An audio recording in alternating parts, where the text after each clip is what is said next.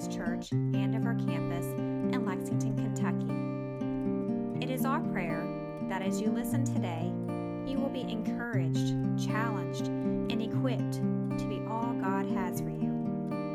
We invite you to join us for worship on Sunday mornings at either 8:30 or 11 o'clock a.m. at our Todd's Road campus near the Hamburg area of Lexington. And now, may you be blessed as we give our attention to the reading of God's Word.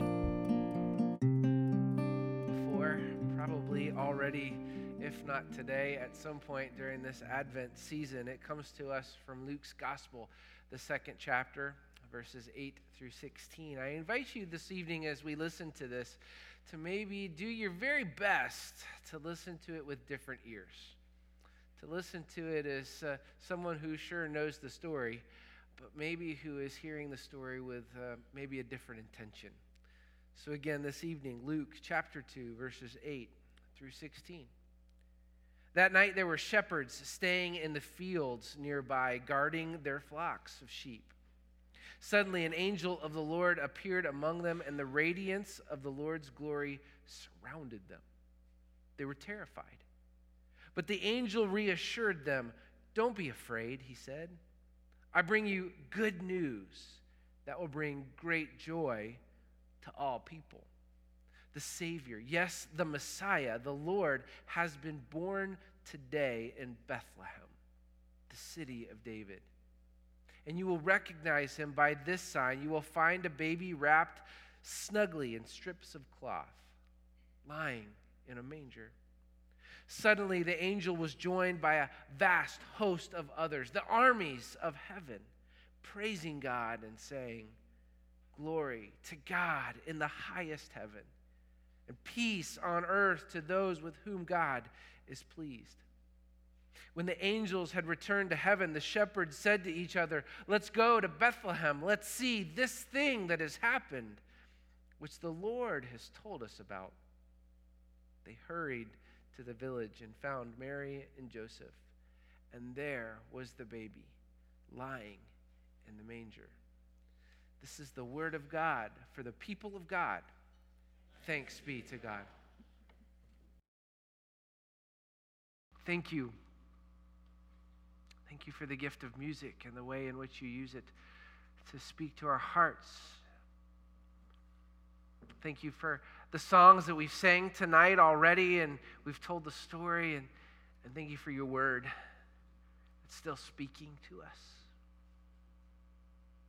Pray, God, now that as we come to your table, as we light candles, that we wouldn't just be drawn into some kind of special spiritual goosebumpy kind of thing, but that we would truly sense your presence and be changed.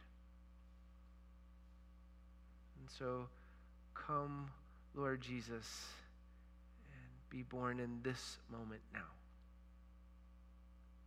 May my words and my meditations be pleasing and acceptable in your sight. For you, O God, are our rock, the one we cling to. You are our Redeemer, one who has saved us and is saving us and will save us. It is in the name of Jesus that we offer this prayer, and all God's people said, Amen. I got to thinking this week about something that I'm going to guess some of us in this room are familiar with. How many of you all remember 8-track tapes? I remember getting into my grandmother's 1978 Plymouth Volare and rummaging around through the glove compartment of that thing for a tape to listen to. Do you remember the glove compartments on the Volares? You could lay a newborn infant on the door, let them nap, and still have room in the back for everything in your diaper bag. It was massive. Inside Nana's glove compartment, I am sure, if you've been with us, you'll recognize this name. She had a Johnny Mathis 8-track in there without a doubt. The velvety tones, she would say. But there was another 8-track that I always remember, an album that was in there that I had to go looking for. And I can only remember one song on the entire album. Now, for you younger folk in the room, there's a reason I can only remember one track from an 8-track. It's because on those little cassettes, you either listen to the whole thing, never going to one track that you wanted to because that wasn't possible. And there was no fast forwarding. It was just that, the whole thing, and you're done. And then if you wanted to listen to it again, guess what you needed to do? Either start over or roll through it. This song that was on this one 8-track that I had to listen to, I can only remember the one. And it was Evie's Christmas album. Anybody remember Evie? Do you remember the song? Come on, ring those bells, light the Christmas tree. Jesus is the King. Nobody? Thank you, Janelle. You're still my favorite person, okay? Man, I've been thinking about that song all week long. I listened to it. It doesn't sound anything like it did when I was a kid. Over the years, albums and artists, they'd come and they'd go, especially during Christmas. But then there was always a new one. A new one was always added. We've added 2 or 3 this year. But there was, at the same time there's a new one, there was always those faithful ones that we just had to return to. And Evie's album was one of those pieces. It was one of those that was just part of our tradition, right alongside of Johnny Mathis. And when cassette tapes came out, that album still had a high play rate in our home. I'd venture to guess that some of you have a few of those songs too. Show of hands. Anybody have 1 or 2 songs that you got to play? I see a couple hands out there, okay. There's something about the music of the season. Rachel just gave that gift to me. That just makes something come alive, right? The music of Christmas, it matters. It sets a tone. It prepares our hearts. It opens us up to experience more than just some passing holiday, but something more. Think of the exact opposite. I mentioned new albums coming out. Have you ever purchased one that you had all this excitement for, and you got it in 8-track, tape, record, CD, whatever, MP3. You put it in, you start to listen to the whole thing, and you realize, like, within minutes, this is terrible. I did that recently. I purchased this album. I thought, man, this is going to be great. I'm excited about it. And it's just awful. I listened to one track on the radio, and that's what got me. And I bought the whole thing, and I can't stand the thing.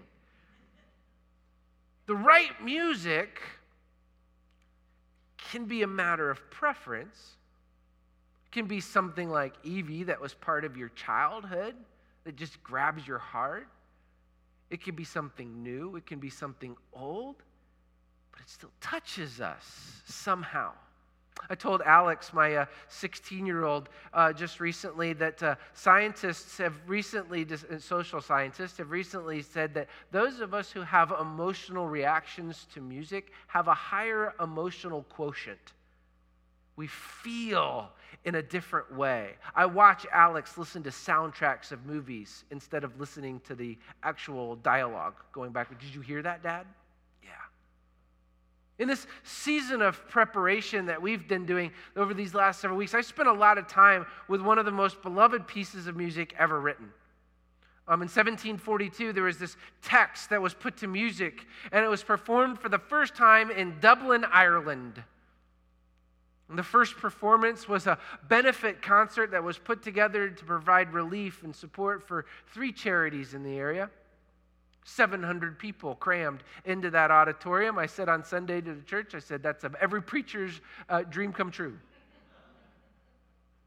And with standing room only in this auditorium, the crowd just hung on every note and on every word that was presented. They stood for over 2 hours. Are you believing that? The movement of this piece, it's stunning. And as it was being played for the first time, there were audible shouts from the congregation as men and women were just overcome with emotion. The room was shook. In fact, Dublin was shook. Soon the whole world would be shook. Now, that opening night gathering, because of that offering that was taken, 142 prisoners were released from debtor's prison. Wow. Because of one piece of music, 142 people were set free. 2 other charities were fully funded for months because of the power of this music. On that night, George Frederick Handel's masterpiece, The Messiah, was presented, and the world's never been the same. I have listened to it probably 50 times during this Advent season.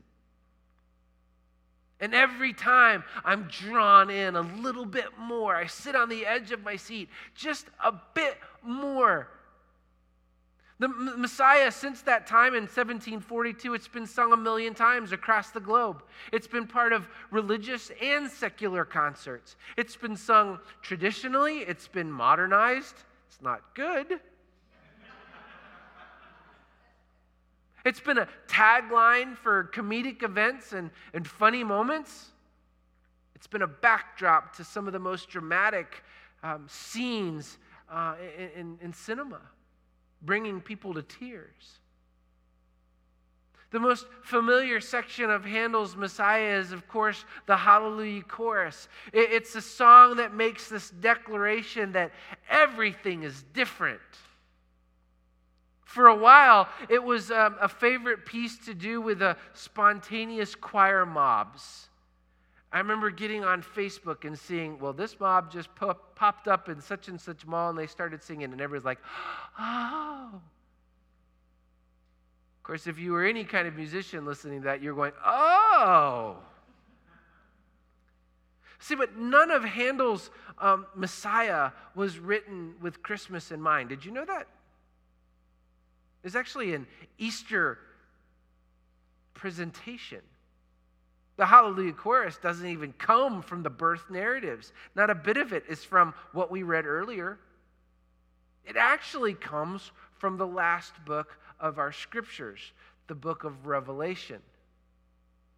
Now think about that for just a second. One of the most powerful moments of music comes from a book in our Bible that is so misunderstood that it's scary. I know Christians who regularly say, I love the Bible, but I ain't reading Revelation. It made sense for Handel. It makes sense with Revelation when it was being written. It does make sense for today, too. You see, the author of Revelation, this disciple by the name of John, for him, darkness was everywhere. John had experienced the life of Jesus. He had seen the miracles, the death, the resurrection. He had preached, and he had shared the good news of Jesus wherever he walked. But towards the end of his life, well, the world had gotten a lot darker.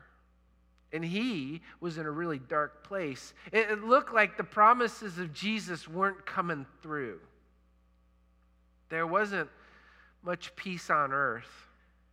In fact, there was war and there was terror.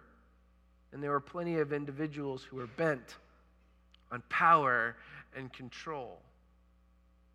John found himself in exile. He'd been boiled in oil and then put on a salt mine. And in this place, he receives a message and he writes it down, and it's immediately spread across the Roman Empire, and it's also banned by the emperor. I mean, it took no time at all. See, the authorities, they hated this subversive message of the book of Revelation. You see, for all that we don't understand about Revelation, there is one thing that is very clear in this book. It's what we sing when the Hallelujah chorus begins. It's what Handel wanted his readers to get caught up in. Not in the darkness, not in the poverty of spirit or the poverty of fellow human beings. Handel wanted people to see that it is God in Jesus who truly reigns.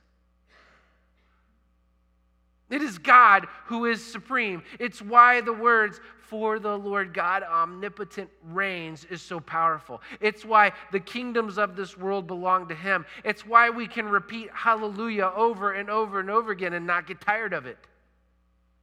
Because we are experiencing the light of his life bursting out all around us.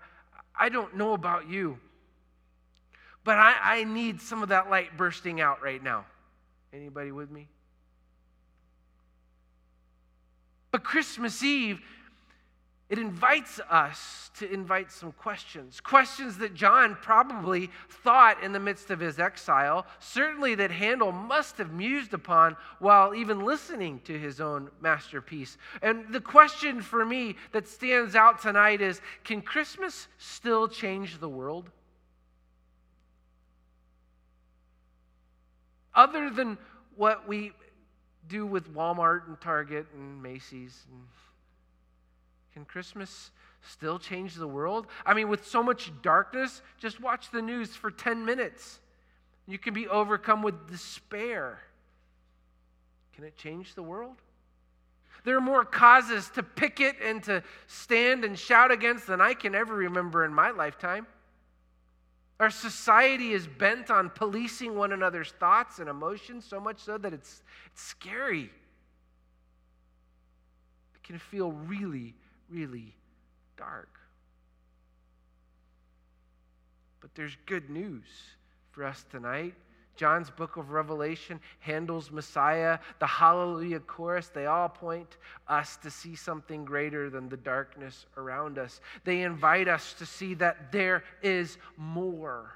There is someone more. There is someone who sits on the throne and who invites us to a life that is brilliantly bright, brilliantly different from the world around us. There is this one whom the shepherds adored. There is this one who still longs to be born in our hearts and minds and our lives.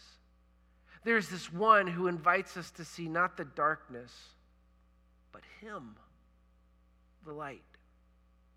So can Christmas still change the world?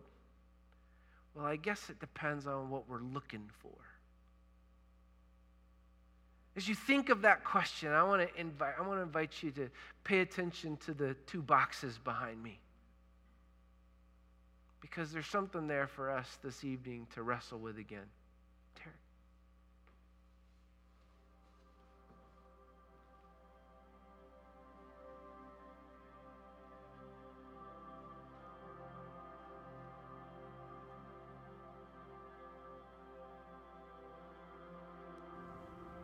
It was that silent night when the stars turned their gaze to marvel at the earth, when the heavens gathered breathless round a lowly stable, when a young mother wept tears of worship that fell on the baby in her arms. And the song of the earth arose in Bethlehem, soft as the tender beating of his heart. And all was calm, all was bright.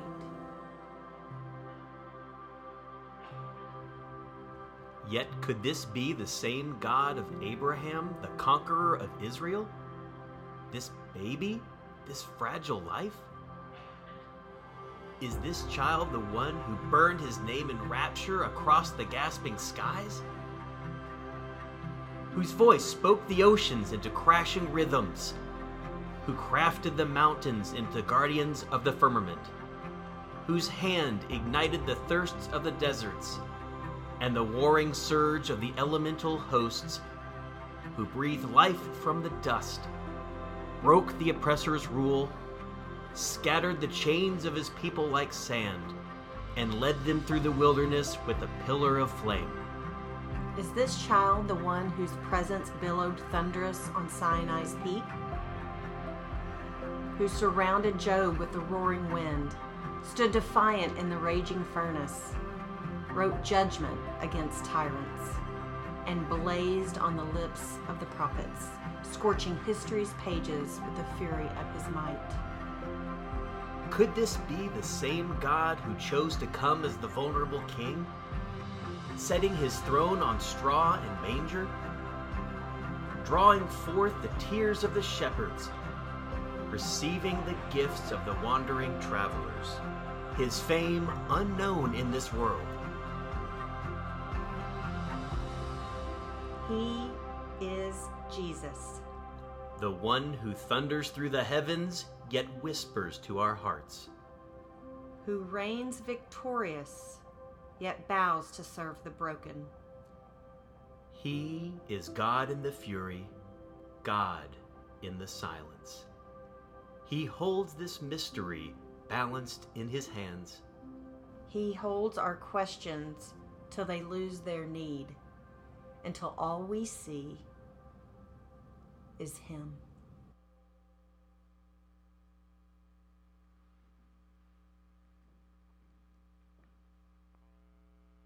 Until all we see is him. People under oppression crying out, a nobody teenager girl and her nobody carpenter fiance. An angel that is sent to proclaim good news, a group of shepherds that run to see this thing told to them, a king scared of an infant, an emperor calling for a census that would shape the world, and a baby that cried out, and the darkness went running. Our questions, though they may be many, are answered in him. For he is the light, he is the one. Tonight, may we let Christmas change our world all over again. And may he be born in us once more, all over again. In the name of the Father, the Son, and the Holy Spirit, we offer this, our prayer. All God's people said, amen.